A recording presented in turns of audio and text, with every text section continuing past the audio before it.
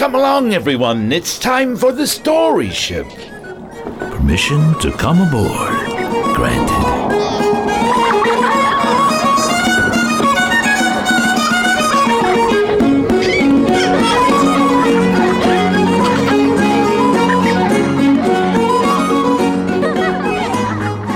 I'm so glad you could join me today. It's Captain Sean here.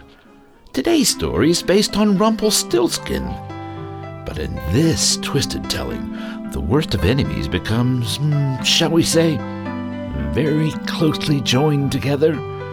Do you know the original story of Rumpelstiltskin? If you do, see if you can tell how these kids changed it. Once upon a time, in a faraway mystical land, was a large enchanted fairy tree. Within this magical tree lived a small, bulky troll named Rumpelstiltskin. He had a huge nose, pointy ears, and little beady eyes. He was clad in purple, green, and orange clothes, with tiny, pointed shoes. The only problem was that he was charged with kidnapping. Rumpelstiltskin thought of himself as a sweet, innocent, fair, honest, and hard-working troll, but that certainly was not all true. He was put in jail and waiting for a court summons. It was a sad day for poor, innocent Rumpel. Rumpelstiltskin met his old friend Trooper the Gnome during his visit in jail. When were you caught? I was caught yesterday when they found that I had the baby and was hiding it from his mother. The only thing they don't know is that it was for a good reason. I mean, I know it was kidnapping, but she wasn't even taking care of the poor thing. What we need to be thinking about is a trial we've got in 3 days. It's going to be tough to convince the jury that it was for a good cause. Anyways, you should do something productive while I try to find some way to get us out of this difficult situation. After the 3 days were up, they were taken to the courtroom. Rumpelstiltskin sat in the courtroom waiting to tell his story. You may speak. Well, you see, I told the princess that I would spend some straws of gold for her for a small sum of money. So when she refused to pay, I asked for her firstborn child instead. So one night, I had my friend Trooper go negotiate a deal with Madeline. When he returned, he told me that the baby had been abused and neglected. My word, I can see why you wanted to take the child. Exactly. So that's why I had my buddy Trooper climb into the window and take the child. He didn't really steal the child. He rescued him from abuse. I was only trying to do what was best for the baby. The courtroom grew silent. The judge gives Rumpel and Maddie a week to work out their problems outside of court. If you can guess my name, I will give William back. But you may only have 3 guesses, and you have only 4 days to come and ask me, starting tomorrow. I know your name. It is Obadiah. I just know it. Rumpel turned her down and sent her home. She thought of names for hours, it seemed like.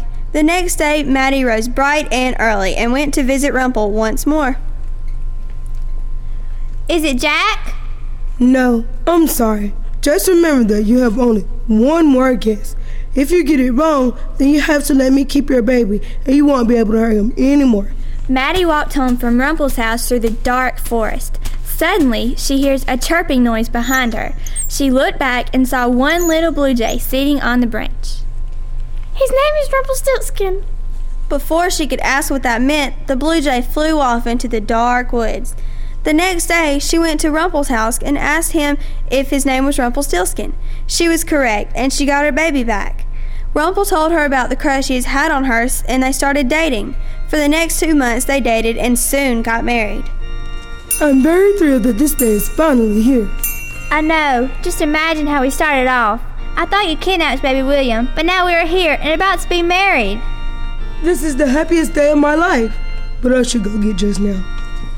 Finally, Madeline and Rumpel are at the altar. The preacher pronounces them husband and wife, and very soon after they get a huge surprise. William, Rumpel, could you two come here for a minute? I have some very exciting news. What's up, Mommy? Yes, dear. What's the news? Well, I'm going to have a baby. Yay, I'm going to be a big brother. Rumpelstiltskin was extremely surprised and happy. Now he was positive that he wouldn't be accused of kidnapping another child, for he would have his own. Also, now everyone would see that he wasn't like the other trolls. He was caring, thoughtful, and kind. 9 months later, they had a baby boy named Rumpy Jr., and they all lived happily ever after. Well, this version of Rumpelstiltskin was far from the original. There was no girl locked away making golden yarn out of hay. No, this wasn't like the famous story I know. Oh, speaking of famous, we have someone really famous coming on the show next Voyage. It's going to be Emmy Award-winning Bobby Norfolk. Bobby has 8 Parents' Gold Choice Awards for his audio CDs. He's also won 3 Emmys. He's going to be telling us some of his favorite fractured fairy tales. So please join us. Oh, I almost forgot. I have a new book coming out. It's called Dancing Bear. It'll be available on iTunes as an ebook. It's also going to be available on Kindle and on Amazon. Please check it out. It's called Dancing Bear. We'd love to hear from you. Just drop us an email at mystory@thestoryship.com. Thanks for listening, everyone.